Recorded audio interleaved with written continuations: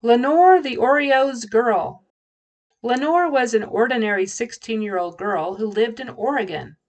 Well, she was ordinary except for one thing. She loved Oreos cookies even more than other girls her age. She ate them for breakfast, for lunch, and for dinner. And sometimes she ate Oreos for snacks in between meals, too. She went to the store twice a week to get more Oreos for herself. Her mother said, "Lenore, you cannot eat so many Oreos. It's not healthy for you, and you might get cavities or worse." Lenore knew she should not eat so many Oreos, but every time it rained she had a horrible craving for Oreos. And since she lived in Oregon where it rained all the time, she craved Oreos constantly.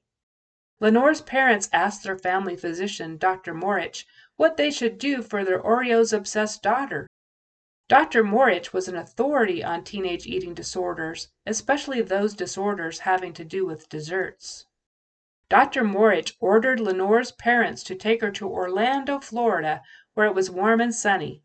"My prescription is for fun in the sun," she said, "and be sure to take her to SeaWorld to see the orcas." "What are orcas?" Lenore's parents asked.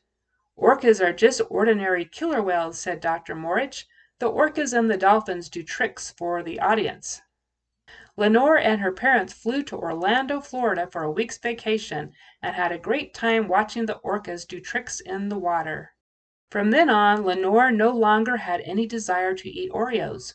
Instead, she had a craving for fish sticks. Now you tell me the story.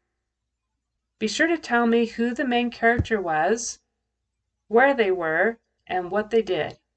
Who was the main character in this story? Lenore. How old was Lenore? 16. What did Lenore love to do? She loved to eat Oreos cookies.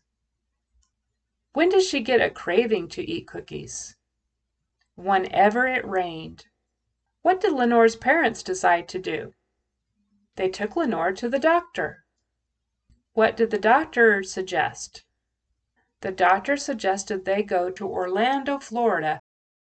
What were they supposed to see in Orlando? They were supposed to see the orcas. What happened after Lenore's vacation?